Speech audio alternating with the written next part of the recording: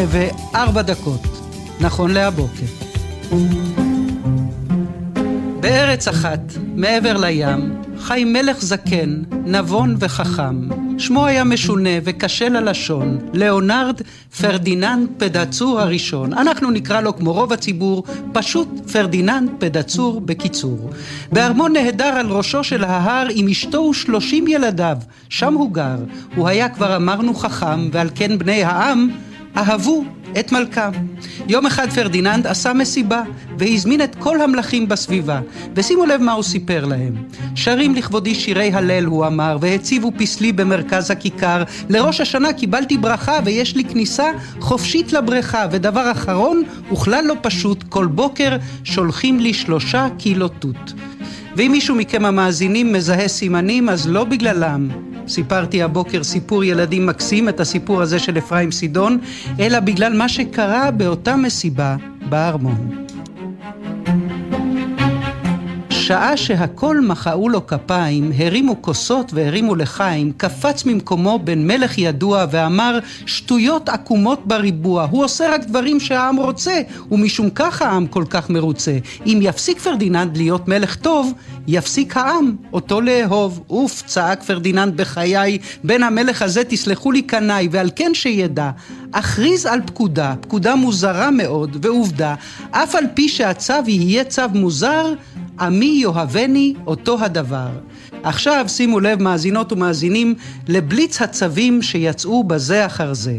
מהיום חייבים כל תושבי המדינה, כולם כאחד בלי הבדל מין וגיל, להפסיק ללכת על 2 רגליים רגיל, ובתוקף צו מלכות מיוחד להתחיל לקפוץ רק על רגל אחת. ובשביל להרגיז באמת בלי סיבה, פרדיננד פדצור הוסיף וציווה על כל הפקידים ללא שאלות מקל של כביסה באוזן לתלות, ומי שמקלו מן האוזן יוריד, יפוטר ויפסיק לעבוד כפקיד.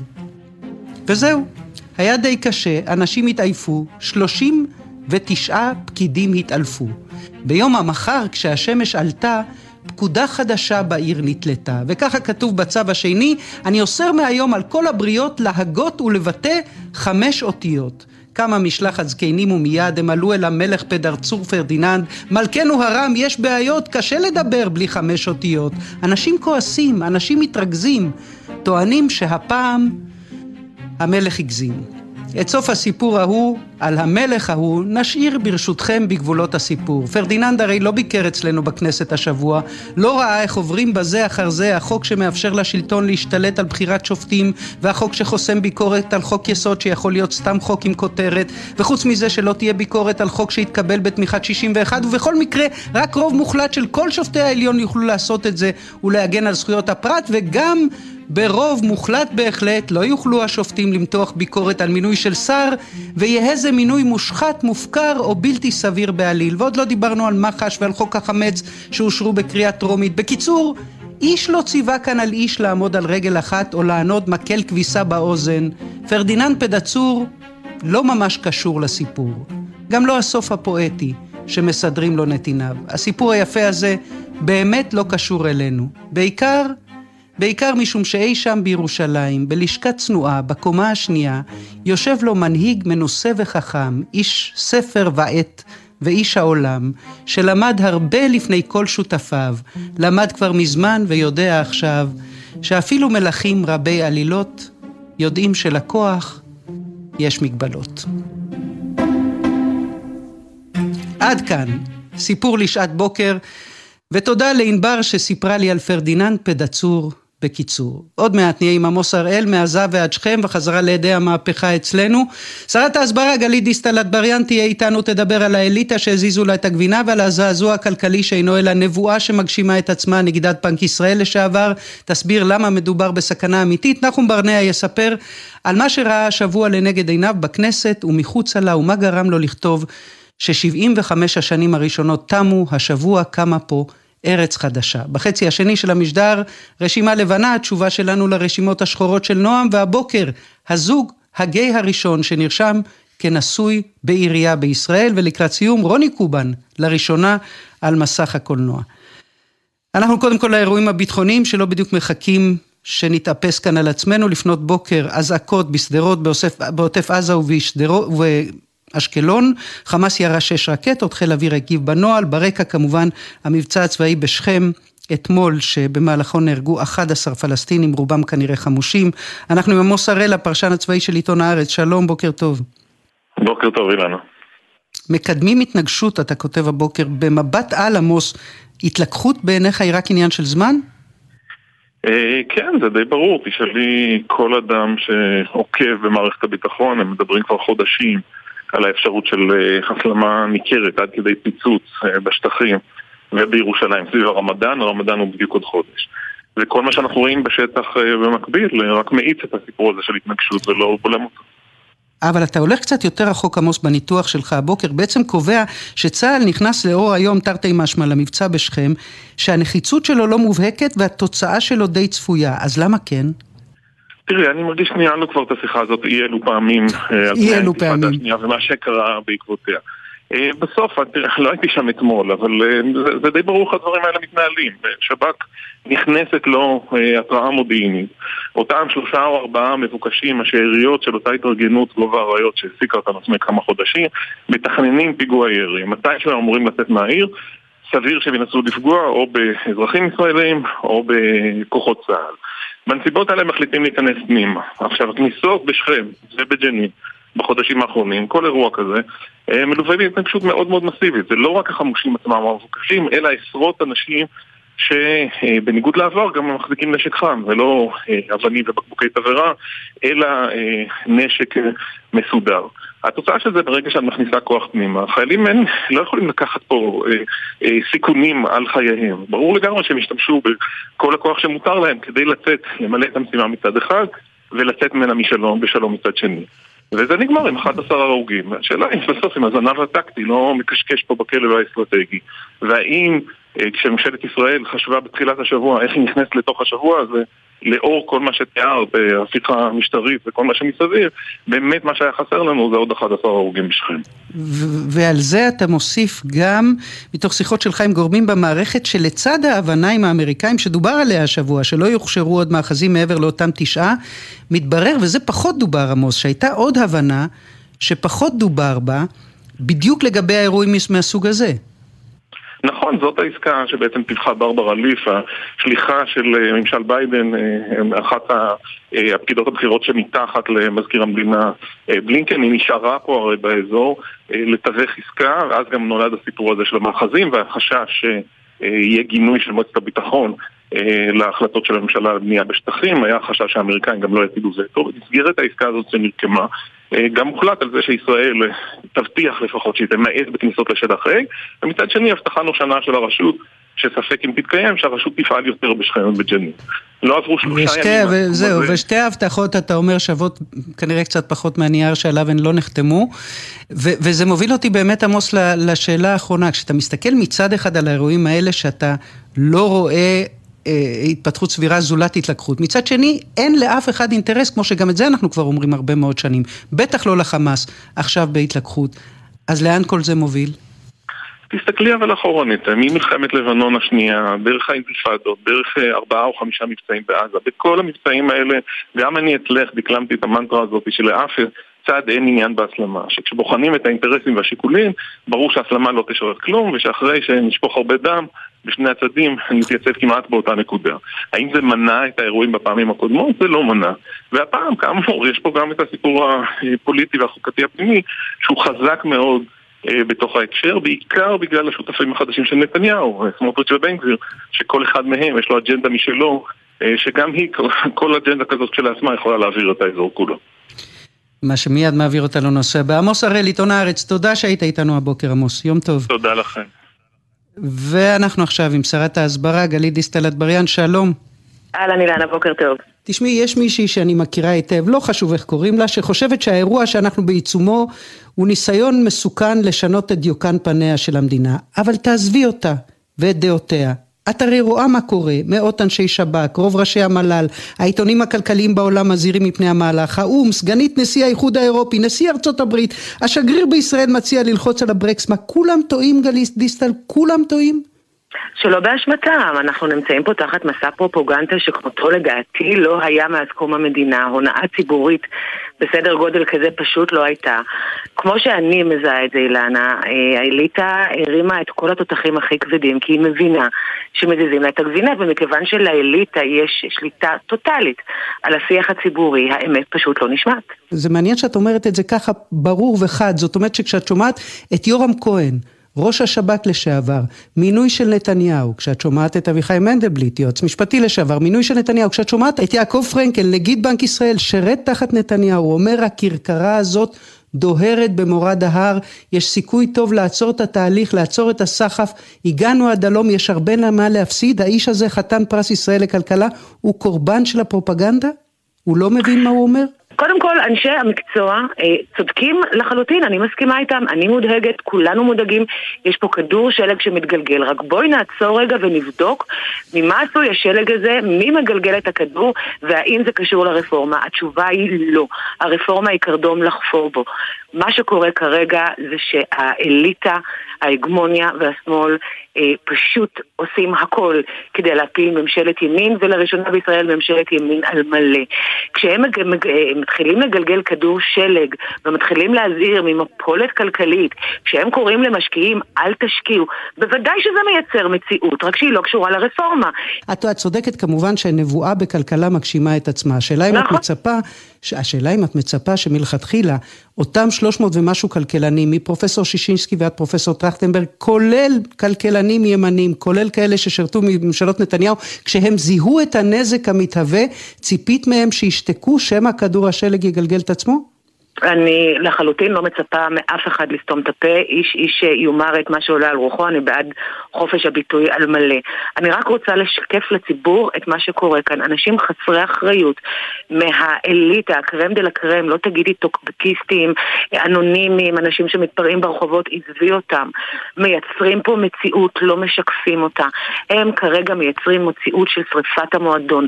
כל פגיעה אפשרית ברוחה ומבורכת לדעתם. את יודעת, אני באמת מקשיבה להם, ואני אומרת, הם עומדים עם סטופר, ומחכים לטיפת הדם הראשונה. אין אינטרפטציה אחרת. אלא אם כן הם באמת מודאגים ממה שקורה, ואת יודעת מה, את אמרת חופש הביטוי, וזה מעניין, כי הרי שתינו לא נצליח עכשיו להקיף ברעיון קצר ברדיו, את מלוא היריעה והחקיקה שדוהרת קדימה. אבל את נגעת בדבר אחד שגם לך יקר אני יודעת. את כתבת ספרים, את אדם של מילים, אני בטוחה שאין לך שום כוונה שבעולם שהרפורמה הזאת תמעך כאן את חופש הביטוי. אבל יושב ראש ועדת חוקה שמחה רוטמן הסביר השבוע ביושר בכנסת, חופש הביטוי אינו זכות משוריינת בשום חוק יסוד, ולכן בג"ץ יוכל לפסול חוקים שפוגעים בחופש הביטוי. הוא אמר את זה כי רק זכויות משוריינות יוגנו. גם עם זה את חיה בשלום?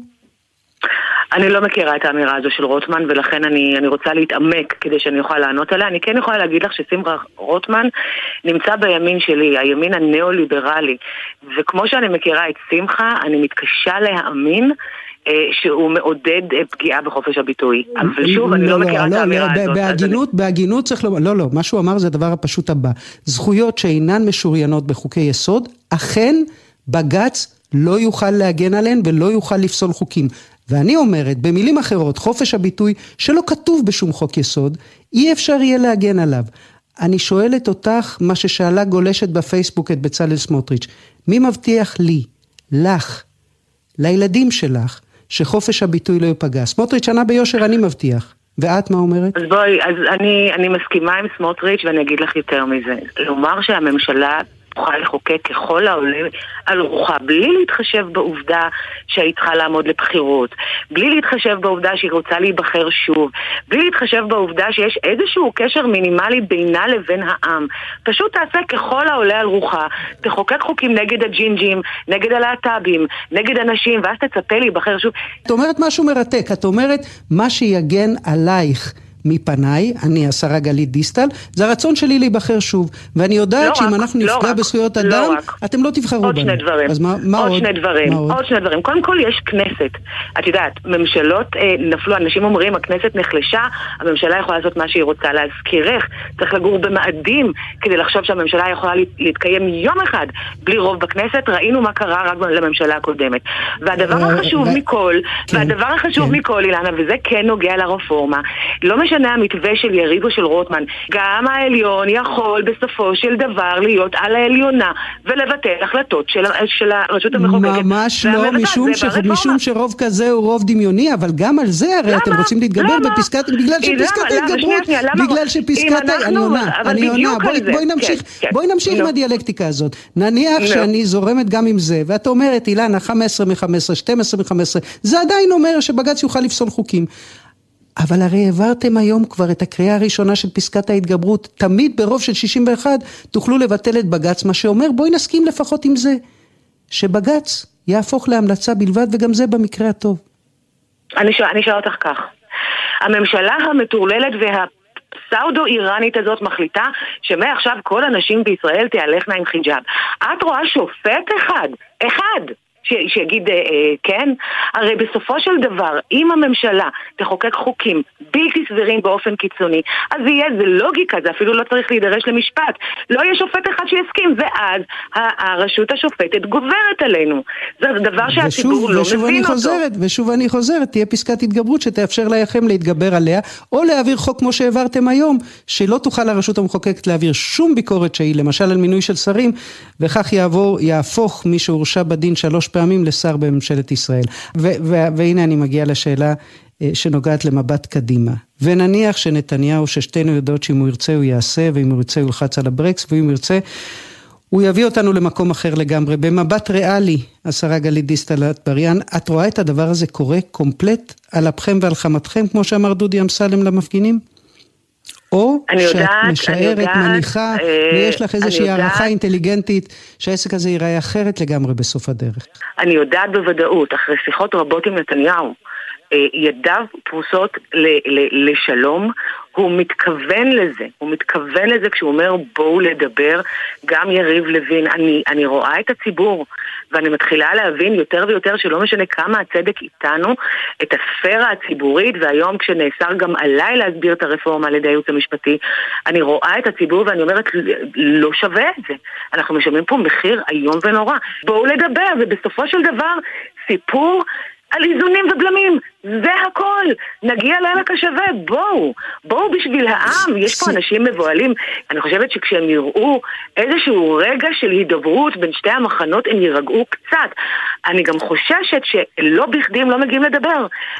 אבל אם שמעתי אותך נכון, את אומרת גם אם אנחנו צודקים 100%, שווה לשמוע את מה שקורה ברחוב, ולקחת ועזבי עכשיו, אל תתחילי עוד פעם, מי יבוא קודם ולמה לא עצרתם את החקיקה. את אומרת, אני עכשיו מכניסה לך למילים לפה, ואם את רוצה, תזרקי אותן בחזרה. את אומרת, שווה לנו, גם אם אנחנו צודקים לגמרי, להקשיב למה שקורה ברחוב ולקחת צעד אחורה בסוף היום? לא יודעת מה זה צעד אחורה, אבל לשבת ולדבר ולייצר שיח שפוי, עובדתי, לא מתלהם, בלי לקפוץ לשולחנות ובלי להתפרע, פשוט לשבת ולדבר על הרפורמה בצורה מכבדת. אחרי שהושטת יד לשלום, אני חייבת ממש לסיום לשאול אותך עוד שאלה קצרה ונקודתית שמתייחסת לפרסום בחדשות 13 ביום רביעי, על כך ששר החינוך יואב קיש מקדם חוק שיאפשר לו לשלוט בדירקטוריון של הספרייה הלאומית ולהדיח את מי שעומד בראשה היום, פרקליט המדינה לשעבר שי ניצן. את בעד? אני שוב, פעם ראשונה שאני שומעת את זה דרכך, אני חושבת שעל מינוי של שי ניצן הוא שערורייתי. זוהי דעתי וזוהי דעתם של רבים. אבל את חושבת ששליטה של שר החינוך גלית דיסטל בדירקטוריון של הספרייה הלאומית עולה בקנה אחד עם הרעיון של חופש הביטוי שדיברנו עליו? לא, זה השוואה לא הוגנת, כי יש פה שליטה של דיפ סטייט, כי יש פה דרג פקידותי מושחת של חבר מביא חבר, חבר לוחץ על גרונו של חבר, חבר מסדר לחבר ג'וב. גם זה לא תקין, מאוד מאוד לא תקין, והגיע הזמן להילחם בזה, כי ישראל היא מדינה מושחתת, ולא בגלל הפוליטיקאים, אלא בגלל הדרג הפקידותי. אנחנו נבחנים כל הזמן על ידי התקשורת, אנחנו נבחנים בקלפי כל הזמן, והפקידים הבלתי נבחרים שעובדים באפלה, ושמתנהלים, ואנחנו רואים במשפט נתניהו, באופן שהוא באמת צריך להעביר צמרמורת קרה בגב של כל אזרח ישראלי שוחר צדק, זה הדבר שצריך להילחם בו באמת. ואיזה יופי שלימדו אותי לספור עד 10. אז גלית דיסטל אטבריאן, שרת ההסברה, תודה רבה שהיית איתנו. יום טוב. תודה רבה לך אילנה, יום טוב. להתראות. ובינתיים במהלך השבוע הזה השקל נחלש לרמה שלא הכרנו בשנים האחרונות, ונגיד בנק ישראל מחליט על כינוס חריג של הוועדה שעוסקת ביציבות פיננסית. אנחנו עכשיו לניו יורק, שם אנחנו תופסים את מי שהייתה נגידת בנק ישראל בעבר, פרופסור קרנית פלוג, שלום. בוקר טוב. אנחנו תופסים אותך בכנס מקצועי, תכף נדבר על עצמאות הנגיד ואירועי השבוע, אבל אמש נודע שנגיד הבנק פרופסור אמיר ירון החליט לכנס את הוועדה ליציבות פיננסית לדיון חריג. את זה עושה נגיד כשמה עובר לו בראש. מה צריך לקרות כדי שנגיד בנק ישראל יחליט, אני את הוועדה הזאת שעוסקת ביציבות הפיננסית של המשק, מכנס לדיון חריג?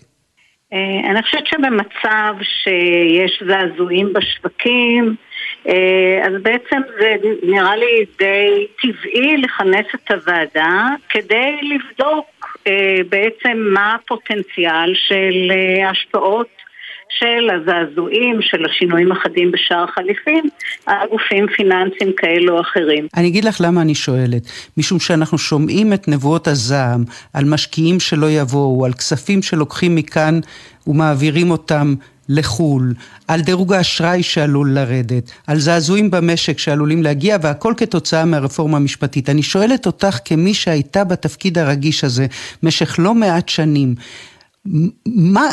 האם מישהו שיושב בלשכת נגיד בנק ישראל, או האנשים המקצועיים מסביבו, יודעים לזהות את הרגע שאחריו המפולת כבר בלתי ניתנת לעצירה?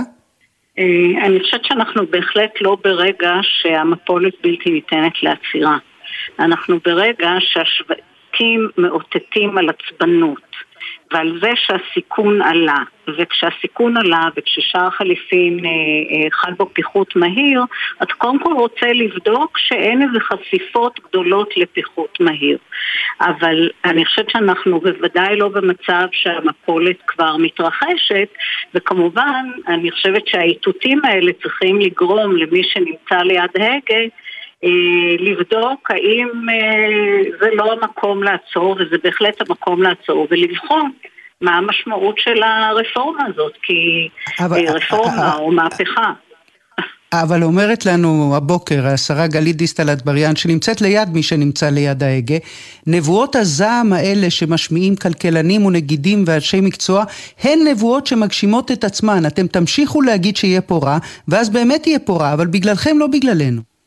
אז אני חושבת שצריך להסתכל על מה קרה במקומות אחרים שבהם עברו תהליכים דומים, ואנחנו ראינו מה קרה, ואני חושבת שתפקידו של כל איש מקצוע אחראי הוא להתריע מפני הסיכונים. אני חושבת שלטעון שההתראה מפני הסיכונים היא זאת שמייצרת את הסיכונים, זה לא רציני. אני חושבת שיש מספיק אנשי מקצוע, ואפשר לראות על את הרשימות של האנשים שהביעו את דעתם וחתמו על אותה עצומה של כלכלנים, כדי להבין שאנשי מקצוע רציניים רואים במהלכים האלה סיכון. יש הרבה מאוד מחקרים שמראים את הקשר, יש מערכת משפט חזקה שבוחנת את ההחלטות של ממשלות והן ניתנות לביקורת שיפוטית. איפה שזה לא קיים, המצב הכלכלי, ההשקעות הן הרבה יותר נמוכות, ההשקעות הזרות הן יותר נמוכות, והמשקיעים הם אינטליגנטים, כשהם מרגישים שהם לא מוגנים מפני החלטות שרירותיות, אז הם נוטים לא ללכת למשקים כאלה. אני אשאל אותך את זה בצורה הכי פשטנית שאני יודעת. אילו את היום, בתפקיד או לא בתפקיד, נכנסת ללשכת ראש הממשלה, נכנסת לחדר של בנימין נתניהו, יושבת מולו, את אומרת לו מה? אני אומרת לו שהמהלכים האלה הם מעלים במידה רבה את הסיכון למשק, ויש להם פוטנציאל לנזק מאוד מאוד משמעותי, ולכן אני חושבת שצריך לעצור ולנסות לגבש איזה שהם שינויים בהסכמה רחבה. בלי הסכמה רחבה ושינויים כל כך קיצוניים שיביאו למצב שבו בעצם כל האיזונים והבלמים בתוך המערכת שלנו לא קיימים, ובעצם יש שליטה מוחלטת רק של הרשות המבצעת. זה מצב שהוא מאוד מאוד בעייתי מבחינת הביטחון, מבחינת הסיכון שמשקיעים יראו בפניהם, ולכן יש לו פוטנציאל לנזק מתמשך לכלכלה. אני רוצה לפני שאנחנו נפרדות לשאול אותך על האירועים סביב ההיחלשות של השקל השבוע, הדברים שאמר שר החוץ אלי כהן שקרא לנגיד להיזהר מלהמשיך להעלות את הריבית, דברים שאמר גם יושב ראש ועדת הכלכלה דוד ביטן, וראש הממשלה בנימין נתניהו הקפיד לומר בכל שפה ובכל דרך השבוע אנחנו נמשיך לשמור על עצמאות נגיד בנק ישראל. ולעומת זאת אני קוראת הבוקר דברים שכותבת מירב ארלוזורוב בעיתון דה מרקר, ממשלת הפחד, היא כותבת, הפקידים הבינו שעדיף להם לשתוק. פקידים בכל מיני מקומות לאורך המערכת הציבורית שממענים להגיש ניירות מקצועיים ומתגבשות החלטות בלי שהן נבחנו על ידי הפקידות. את מכירה את הפקידות בבנק ישראל. את רואה מצב שבנק ישראל או הפקידות בבנק ישראל תגיד, למה לנו הכאב ראש הזה? נפסיק להגיד את דעתנו? אני לא רואה מצב כזה. אני חושבת שהאנשים שאני מכירה, אנשי המקצוע שאני מכירה בבנק ישראל, הם מאוד מאוד מחויבים לאמת המקצועית, אבל אני לא יכולה לומר שאני לא מוטרדת, או אני בהחלט מוטרדת מהאמירות של גורמים בכירים בממשלה, של מיוזמות החקיקה על ידי ראש ועדת הכספים. אני שמחה לשמוע שראש הממשלה אומר שהוא לא ייתן לפגוע בעצמאות בנק ישראל. אני מאוד מקווה שאכן יהיה כך, אבל זה בהחלט מטריד. נגידת בנק ישראל לשעבר, פרופסור קרנית פלוג, תודה רבה לך, להתראות. תודה לך.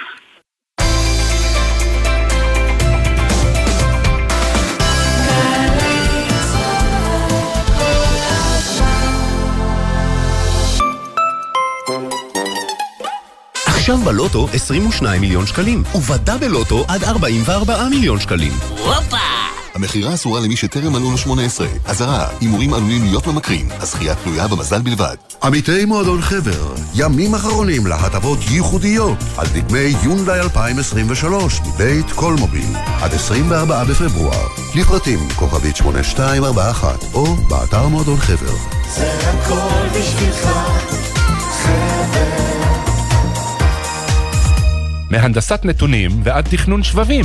הפקולטה להנדסה באוניברסיטת בר אילן גאה להשפיע, להשקיע, להפתיע. מה אתם צריכים לעשות? רק להגיע. מפגש מתעניינים, 2 במרס, 4:30, בפקולטה להנדסה, אוניברסיטת בר אילן. בכל חמישי בחצות. שלום לך שחר אמנו. לילה טוב בן, מה המצב? זה הזמן. במזרחית. בן פרג' ושחר אמנו מארחים את אומני הזמר המזרחי המובילים. לילה טוב לאורח שלנו דוד זיגמן, ישי לוי, יוסי גיספן, סגיב כהן, חיים מוליאל, סמי לזבי. עם מוזיקה שמזכירה נשכחות והשיחות אל תוך הלילה. מי מגילה את זוהר? עכשיו הזמן במזרחית, הלילה בחצות, גלי צהל. כל שבת ב-10 בבוקר, יורם סוויסה לוקח אתכם למסע מוזיקלי. והשבוע, מסע עם שי גבסו. היית נשוי 2 נכון? אחרי הגירושים בעצם רציתי לראות מה יש לעולם עוד להציע. בוא נגיד את זה ככה, אני ביסקשואל, אני תמיד הייתי ככה. אם אתה שואל אותי, אני חושב שכולם ככה. מסע עם יורם סוויסה, שבת 10 בבוקר, ובכל זמן שתרצו, באתר וביישומון גלי צהל. עכשיו בגלי צהל, אילנה דיין.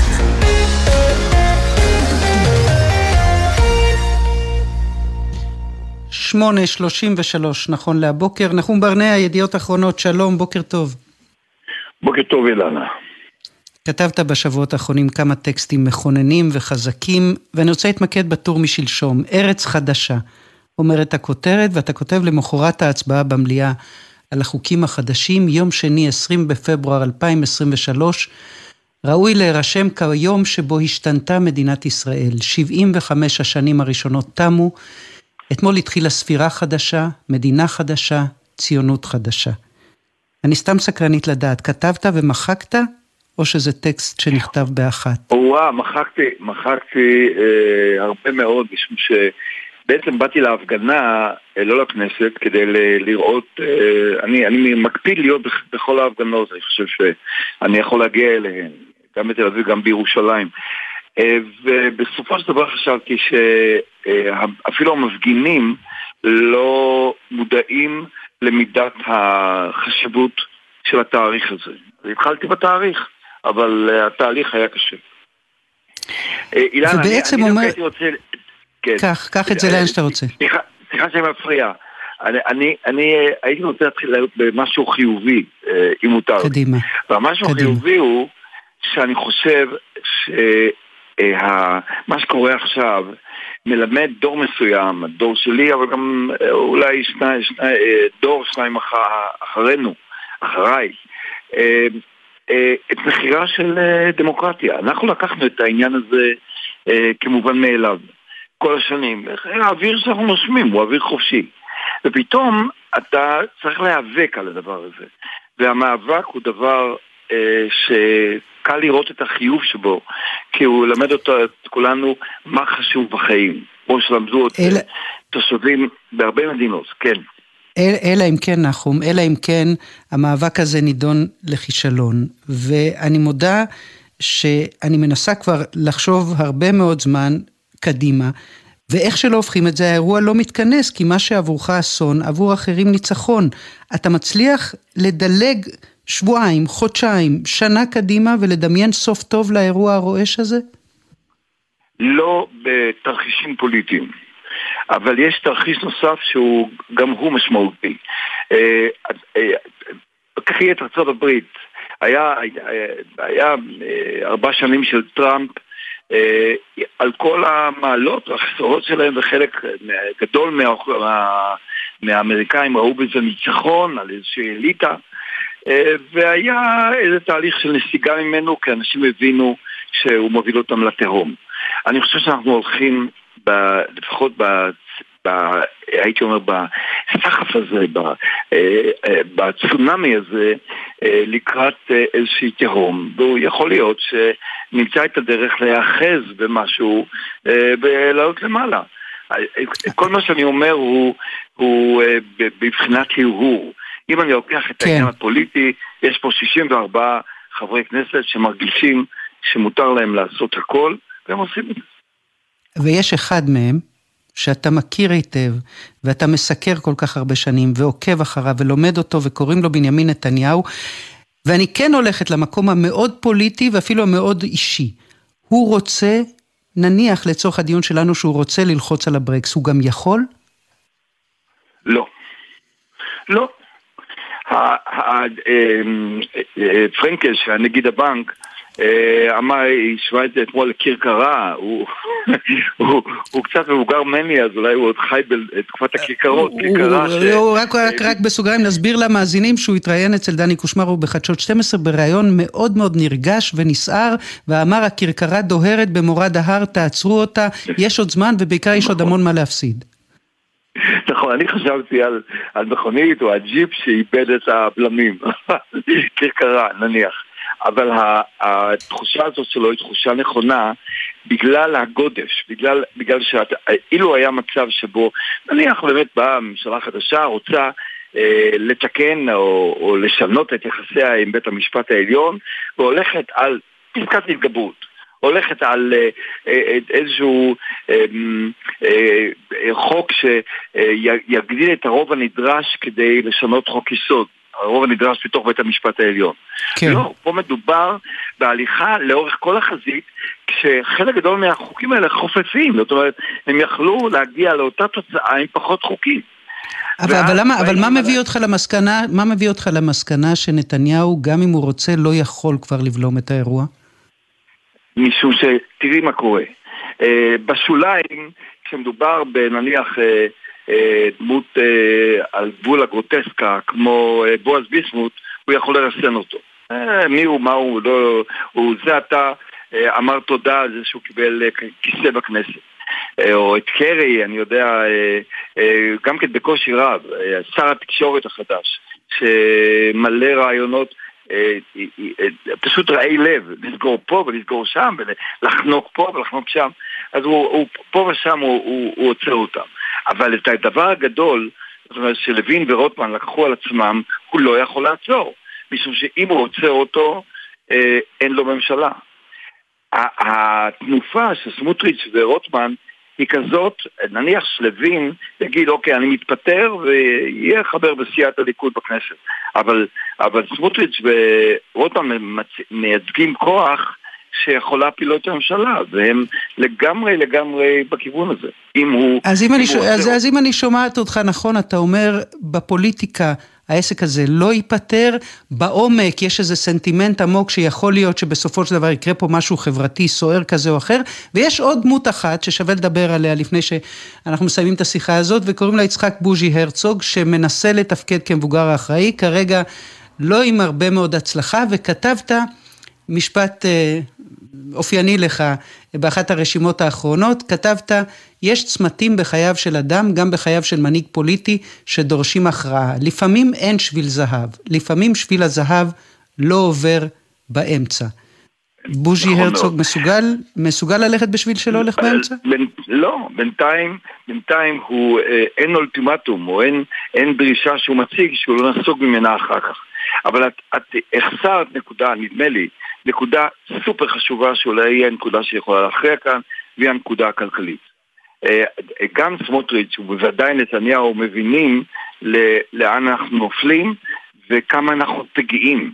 ולכן, ומה הוא יגיד לבוחריו אם אנחנו באמת הולכים להידרדר מבחינה כלכלית. וכאן באמת אולי הזירה האמיתית, ואנחנו לא יודעים לקראת מה היא הולכת. כרגע מדובר אוקיי, נכון, אז יש את הזירה הכלכלית, ויש את הזירה האמריקאית, ויש את הזירה הבינלאומית, ואתה אומר, יכול להיות שכל הפרמטרים האלה יכריעו יותר מכל פוליטיקה, ואולי אפילו יותר מהרחוב, אבל בסוף, נחום, בסוף יכול להיות שהברירה שהפוליטיקאים יעמדו לפניה, גם הפוליטיקאים מימין וגם אלה משמאל, אם ללכת לפשרה, אולי פשרה רעה, או לתת לאירוע לצאת מכלל שליטה. ואתה אומר, עדיף הכל חוץ מפשרה רעה? לא, אני לא יכול לעשות את החשבון הזה, זה חשבון מעניין מה שאת אומרת. אבל כרגע, תראי, יש פה, את נגעת בעניין המחאה, איך היא תעבוד מול המערכת הפוליטית האופוזיציונית. כן. זאת שאלה מאוד מעניינת, כי המוחים, לפחות ראשי המוחים מדברים במונחים קשים מאוד, גם על לפיד וגם על גנץ, הם לא משתפים איתם פעולה, לפחות ככה זה נראה, לא טקטית ולא אסטרטגית. הם רוצים את כל הדבר בשעה שלפיד וגנץ בשלב מסוים ירצו לנהל משא ומתן, כי אם הם לא מנהלים משא ומתן, מי הם? אין להם משקל. אז בתוך הדבר הזה יש שאלה נפרדת, הדיאלוג בין הרחוב לפוליטיקה, בדיוק, הדיאלוג בין הרחוב לפוליטיקה ובין הפוליטיקה לבין עצמה. אני חייבת לשאול אותך עוד שאלה אחת אחרונה, נחום, ויכול להיות שיחלוף כל המשבר הזה, ייגמר טוב, ייגמר רע, אבל ייגמר בלי שאנשים כמוך, ואנשים שחושבים שמתרגש עלינו אסון גדול, יחמיצו אולי את ההזדמנות להבין את הצד השני, לא להסכים איתו, אבל להבין את הסנטימנט העמוק שהפך שם את בג"ץ לאויב דמוני, אטום ומרושע כל כך? אתה מנסה להבין? כן, אני ניסיתי לעשות את זה עוד בתקופת ההתנתקות. לא לגבי בג"ץ, לגבי איזה מין תחושה של גורם מאוד חשוב, גורם מאוד יצרני בתוך החברה הישראלית, הכיפות הסרוגות שהרגישו שהם נתקו אותם. ההתנתקות לא הייתה רק פיזית גיאוגרפית בשטח, נכון. אלא גם כלפיהם. אבל אני מוכרח לומר לך משהו קצת קשה. תשמעי, אי אפשר להתעסק רק בשאלה איך הרגשת ומה הרגשת ומה עבר עליך ומה היה לך בראש. שגם זה חשוב לפעמים. נכון, שאלות שכולנו שואלים בעבודתנו, גם את וגם אני וגם אחרים. נכון. אבל בסופו של דבר השאלה היא מהות, באיזה מדינה אנחנו יכולים לחיות.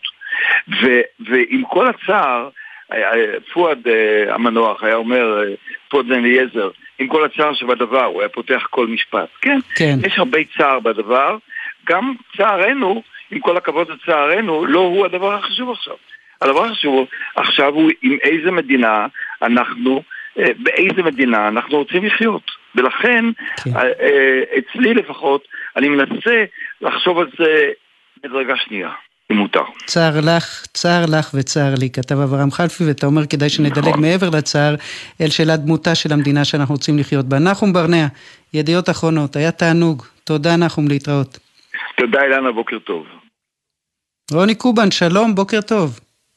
בוקר טוב אילנה, בוקר טוב. איך היה לך? וואו, היה מפחיד מאוד מאוד, חוויה של איבוד שליטה טוטלי, אבל זה היה גם כיף. וזה הזמן לעשות גילוי נאות, לפני שאנחנו ממשיכים לדבר, ולספר שאנחנו עובדים ביחד הרבה שנים, ואני יודעת שאתה עושה המון דברים, אבל שחקן בסרט עלילתי עוד לא היית. ויושב איתך הבמאי, דני רוזנברג, מספר לך שהוא עושה סרט, שבסוף קוראים לו מותו של הקולנוע ושל אבא שלי גם, והוא אומר לך, רוני, בוא תשחק בסרט, והדבר הראשון שיוצא לך מהפה הוא מה? נפלת על כל הראש, השתגעת, אין סיכוי, זה תפקיד ראשי, איתי טירן היה מועמד לעשות את זה, אבל זה לא התאים בגלל שזה סרט על אבא ובן, ובסוף בחרו את מרק רוזנבאום, שהרבה יותר גדול מאיתי טירן, הם לא התאימו כאבא ובן, והוא התעקש, דני הוא טיפוס מאוד מאוד אובססיבי, כפייתי, במובן הטוב של המילה, ואמרתי, אוקיי, נולד לי אז בדיוק ילד שני, אביתר המתוק, אז היה לי תירוץ לא להגיע בערבים הביתה, כי עשיתי אודישנים ומאצ'ים עם שחקנים ושחקניות, אבל זה היה נראה לי כל הזמן ממשחק, לא משהו אמיתי. ואמרנו שקוראים לסרט מותו של הקולנוע ושל אבא שלי גם, ובעצם אסף, זה אתה יוצא לצלם סרט אחרון עם אביו יואל שנאבק במחלה סופנית, האבא מסתגר, הבן מתעלם, ולמרות שהכל מסביבו מתפרק, הוא מתעקש להמציא את אביו כגיבור קולנועי עוד פעם אחת, שזה בעצם הסיפור של דני הבמאי ושל אבא שלו. נכון, נכון, דני ממש כתב תסריט, ליעק את אבא שלו תפקיד הראשי, איתי טירן, כמו שאמרתי, הבן, התחיל לצלם, ובאמצע הצילומים הם התבשרו בשורה נוראית שאבא של דני חולה מאוד מאוד, ודני נורא ניסה שהם יצליחו להשלים את הסרט, ואבא עשה הכל כי זה הסרט הראשון של הבן שלו, וכל מה שיש לו מושקע בבן ובסרט. אז בעצם רוני, הדיאלוגים ששומעים בסרט, אבל זהו, הדיאלוגים ששומעים בסרט בין מראיין את אבא שלו, זה דני האמיתי והאבא האמיתי שלו? נכון, יש שם ערבוב שקרה רק אחרי הצילומים, כשאנחנו צילמנו זה לא היה אמור להיות, אבל אחר כך העורכת הגאונה של הסרט נילי פלר, שערכה גם את וייסים בשיר, אמרה לדני, תגיד, צילמת את אבא שלך אמיתי, גם בתקופה הקשה של הגסיסה שהייתה מהירה מאוד, את השיחות שלכם, וכל מיני סרטים שהוא שיחק בהם כשהיית בתיכון, כי זה שני אנשים, בן ואבא, שמדברים בעיקר דרך הקולנוע, קשה להם לתקשר בדרכים אחרות. ובסוף זה הסיפור של דני, וזה גם הסיפור של אסף ושלך כמי שמגלם את אסף בסרט, ותשמע רוני, אני חייבת לחזור רגע לחוויה שלך פעם ראשונה, כמעט פעם ראשונה, כשחקן, בטח על המסך הגדול, ושנינו יודעים שיש ממד של משחק בעבודה שלנו, כשאנחנו מראיינים, בטח בטלוויזיה. בכל זאת זה אחרת בסרט עלילתי? לגמרי, יש לגמרי, אני זוכר את עצמי יושב באולפן לידך כשאת מגישה את עובדה ונדהם איך פתאום את נהיית אילנה דיין המדהימה והאולטרה קריזמטית הזאת. כי ככה ברגיל בן אדם די אפור עם קריזמה של פורמייקה. אבל לא, עליי אני אומרת, בדיוק, ואנחנו עובדים ובין רגע אנחנו הופכים להיות רוני ואילנה מהטלוויזיה, ובכל זאת, כשאני שואלת אותך, למה? כשאנחנו בטלוויזיה זה קשור מה שקורה לנו כשהמצלמה נדלקת. פה אתה צריך להיות דמות. בבוקר הראשון על הסט באתי, היה לי ברור, אני גם רגיל להיות בשליטה, להחליט מה נכנס, מה לא, איך מצלמים. אני רגיל לדוקו, כל הזמן רצים ועושים פה. את יודעת מה הדבר העיקרי שעושים כשמשחקים בסרט קולנוע? מחכים שעות, זה מטריף, זה משעמם עד מוות. לא, אבל רגע, אבל מעניין אותי הדבר הזה של ההבדל. היה רגע שאמרת לעצמך למה נכנסתי, רגע של רגליים קרות וברכיים פקות, שהיה מישהו שאמרת אני חייב לקבל עצת זהב ממישהו? ממש, קודם כל ערב לפני הייתי, את יודעת, כמו אני דחיין, אז ברגע האחרון הבנתי לאיזה קטסטרופה הכנסתי את עצמי. הרמתי טלפון לחנה לאסלו, שאני מיודד איתה. היא אמרה לי, היה 11 בלילה, כן, מזל שהיא ענתה, היא אמרה, רוני לי, אל תדאג, אתה צריך לעשות רק דבר אחד. אמרתי, דבר אחד? היא אמרה, כן, אתה צריך להאמין.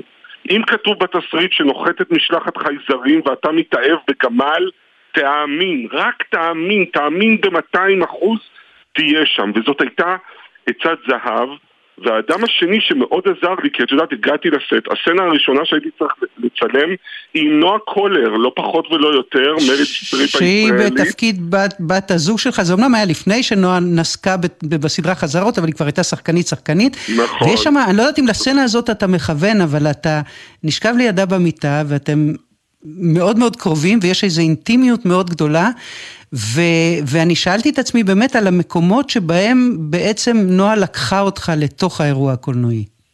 נועה לגמרי לקחה אותי. נועה היא חוץ משחקנית נפלאה, היא מנש. היינו אמורים לשחק סצנה שאנחנו מתחילים כזוג הכי אוהב, ובסוף הסצנה רבים, והבמאי אומר, רוני, אני רוצה שגם תקנה, גם תכעס וגם תהיה מאוהב. אני אומר לעצמי, מה? על מה אתה מדבר? והיא אמרה לי, רוני, עזוב אותו. היא לחשה לי, עזוב אותו. במאים הם כאלה, פשוט תגיב אליי. אני אעשה כמה דברים שיגרמו לך להיות כל קשת הרגשות הזאת. והיא באמת באיזשהו שלב שאנחנו אומרים לריב, והעיפה שם איזה חצי מהתבלינים במטבח, זה סצנת מטבח אולטרה ישראלית כזאת, והיא באמת גרמה, היא הוציאה ממני את כל הדברים האלה, ונועה הייתה מדהימה. היו שלבים שלוקחים את הזווית שלך, אז אתה לא רואה כלום, אתה רואה רק מצלמה מול הפנים שלך. והיא עזרה לי, והיא עבדה עם הכל, והיא הייתה שם בשבילי, והיא באמת עזרה לי לצלוח את הדבר הזה. ואני חייבת להגיד לך שיש עוד סצנה אחת, שאתה יושב לקפה שם ליד הבימה ברחוב מרמורק, ואחר כך איכשהו מוצא את עצמך עבוד שם באזור, ואני חושבת על הסיפורים ששמעתי ממך לא מעט פעמים לאורך השנים, על מערכת היחסים שלך עם אבא שלך, שהלך לעולמו כשהיית איש צעיר, בן 20 וקצת, ויש איזושהי נקודות בסרט הזה שבסוף הסיפור שלו זה בן ואבא שמנסים למצוא את הדרך לתקשר, שאתה מוצא דרכו את הקשר לאבא שהלך לעולמו מזמן? אתה יודע, בהתחלה זה היה מין דבר כזה שהוא כל כך מובן מאליו שהתעלמתי ממנו, כי זה סרט על אבא ובן, והסיפור שלי ושל אבא שלי הוא סיפור שעד היום לא הצלחתי באמת לספר אותו, מרוב שהוא כל מיני דברים, ויש שם סצנה שבאמת אסף, שאבא שלו כבר מאוד מאוד חולה, נדמה לו, הוא יושב באיזה פאב מול הבימה, ונדמה לו שהוא רואה אותו רוכב על אופניים. והוא מתחיל לרוץ, פשוט לרוץ, ולצעוק אבא, ואני רץ, והמצלמה על קריין עולה, ואני פתאום, וזה היה הרגע היחיד שהיה בו איזה מין חיבור כזה, כאילו כוח המשיכה סוחב אותך למטה, לתוך עצמך, במהירות שיא, וצעקתי אבא וחשבתי עליו, והרגשתי הרבה דברים, כמה אני מתגעגע לאבא שלי, וגם פתאום נחת עליי ש20 שנה לא אמרתי את המילה אבא. כן, זה היה רגע כזה. ואחרי שכל כך הרבה שנים אתה רגיל לראות את עצמך על המסך, אתה מגיע להקרנה הראשונה של הסרט, וגם זה אחרת? זה מאוד אחרת. אני מאוד אוהב קולנוע, זה קצת too much, אני מודה, בטלוויזיה, לא יודע, מה זאת אומרת קצת too much? כי בטלוויזיה מזפזפים, טלוויזיה, אני יכול לראות את עצמי לפעמים, אבל פה זה ענק, ואתה רואה באמת את כל הפגמים האסתטיים שלא חסר, ואני צפי, זה היה קורונה, הסרט זכה בפרס הראשון פסטיבל הקולנוע של ירושלים, אמרו לנו, נפזר אתכם, תביאו 20 איש, נפזר אתכם בעולם, באתי עם אחותי הקטנה, שירי שבדיוק סיימה סם שפיגל, ואני הסתכלתי על הסרט עם האצבעות על העיניים ככה, אבל אני פתאום שומע את שירי מתחילה ככה אחרי 10 דקות, רבע שעה לבכות, ואז אני מוריד את האצבעות ומתחיל לבכות איתה, וכשהקרנה נגמרה וכולנו עם מסכות, היא הסתכלה עליי ואמרה לי, רוני תקשיב, זה הדבר הכי יפה שהשתתפת בו בחיים שלך. ואני חושב שרק היא ואני יודעים למה זה נגע בנו בכל כך הרבה מקומות. פתאום אני חושבת על זה תוך כדי שאתה מדבר, שגם כשנדמה לנו שהכל במערכת היחסים שלנו עם ההורים, בין אם הם חיים, בין אם הם מתים, נדמה לנו שהכל פתור, תמיד יש עוד משהו. ועוד קשר שאפשר לפצח. איזה פתור? אני כבר אחרי 400 שנים של טיפול פסיכולוגי, כלום לא פתור. לא, אז הנה, אני יכולה לספר לך, אבל את זה אנחנו צריכים לעשות אולי מחוץ לרדיו, אני יכולה לספר לך שפתור ועדיין יש מה לפתור. אבל מה התחלת להגיד? התחלת להגיד עוד משפט אחד. שנינו דיברנו על עוד דבר אחד, שנינו דיברנו, וזה אני זוכר אותך אומרת לי, עוד לפני שנהיו לי ילדים, שקורה לך משהו כשמישהו אחר קורא לך אבא. וזה מאוד נכון. הרגע שבו הבת שלי קרא לי אבא שווה 10 שנים בטיפול. וכמה אנחנו מתגעגעים לקרוא למישהו אבא. או אמא. מותו של הקולנוע ושל אבא שלי גם. עם רוני קובן בתפקיד הראשי. רוני, תודה רבה, בהצלחה. אילנה, תודה רבה, ואני רוצה להגיד לך עוד מילה. תודה על רשימה לבנה, שבטח אחריי, אני מאזין לזה כל שבוע. אז זהו, לא, בזכות השיחה איתך הדחנו את רשימה לבנה השבוע, והם יחזרו בשבוע הבא. זוג ההומואים הראשון בישראל שנרשם בעירייה, זה יהיה בשבוע הבא, אבל את התוכנית הזאת אנחנו נסיים לבקשתך עם ארקדי דוכין, טמבל. רוני, תודה.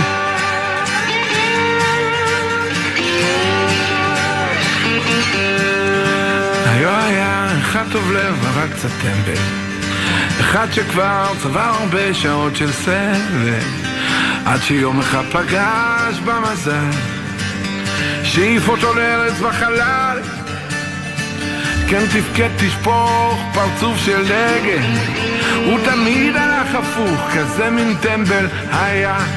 טמבל, טמבל,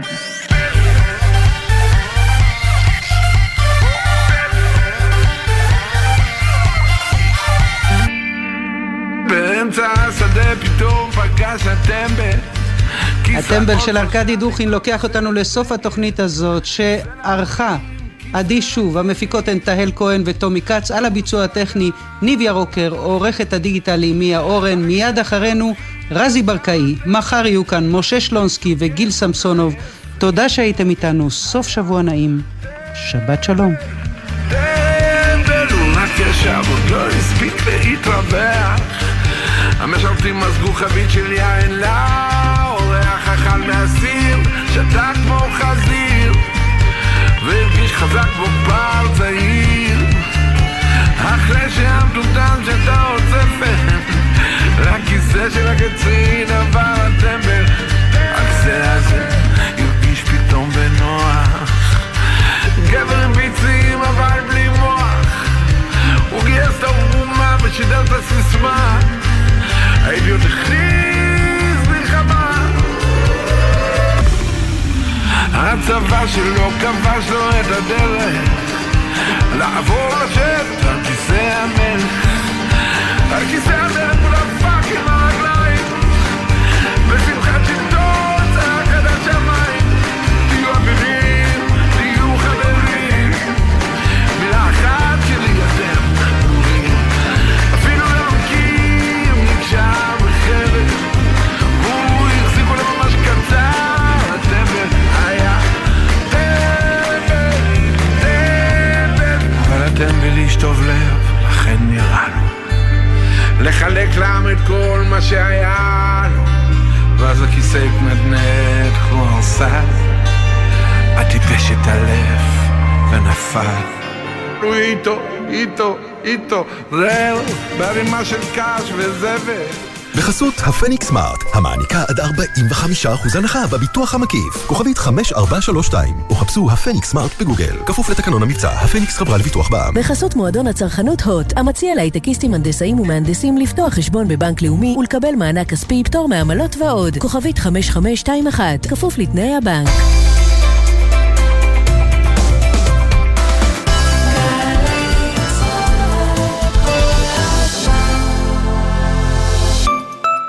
עכשיו בווינר, מנצ'סטר יונייטד נגד ברצלונה בליגה האירופית ומכבי תל אביב נגד ביירן מינכן ביורוליג. יודע מי תנצח? ייכנס לתחנה, לאתר או לנייד ותוכל להרוויח. כי אם לא תשלח, איך תיקח? קבלו משוואה, כמה זה יחס אישי, כפול מרצים מעולים, לחלק לכיתות קטנות, התשובה, 90% השמה בשנה שעברה. עזריאלי, חממה למהנדסי העתיד ולמהנדסות העתיד. לפרטים כוכבית 9087. אקדמית להנדסה, ירושלים. משרד התחבורה מציג נתיב פלוס 2. במקום 3 נוסעים, הנסיעה מותרת ל2 ומעלה. בכביש 1, ממחלף דניאל ועד מנהרות הראל. שימו לב, הנתיב פועל בימים א' עד ה' בין 6:30 ל-9:30 בבוקר, ובשישי בין 12 ל-5 אחר הצהריים. ביתר שעות היממה, הנסיעה חופשית לכולם. עוד מידע באתר. מגיש משרד התחבורה. ג'ם, ג'ם, ג'ם, ג'ם, ג'ם, ג'ם, הג'ם, ג'ם, ג'ם, ג'ם, ג'ם, ג'ם, ג'ם. הג'ם של קוטנר. בכל חמישי יואב קוטנר מארח את האומנים הכי מעניינים להופעה חיה באולפן. והשבוע לאורה ריבלין ומשה לוי. הג'ם של קוטנר, עכשיו ביוטיוב של גלגלצ. והיום ב14:00 בשידור בגלי צהל. עם מי הייתם רוצים לשבת לקפה? קפה כזה של שבת בבוקר. ברגע של נחת שאפשר לדבר על הכל. נורית קנטי מזמינה אתכם להצטרף אליה בכל שבת ב8:00 לשיחה אישית עם דמויות מפתח בחברה הישראלית. והשבוע אלכס ריף, מנכ"לית עמותת לובי המיליון. שבת 8:00, גלי צהל. מיד אחרי החדשות, רזי ברקאי.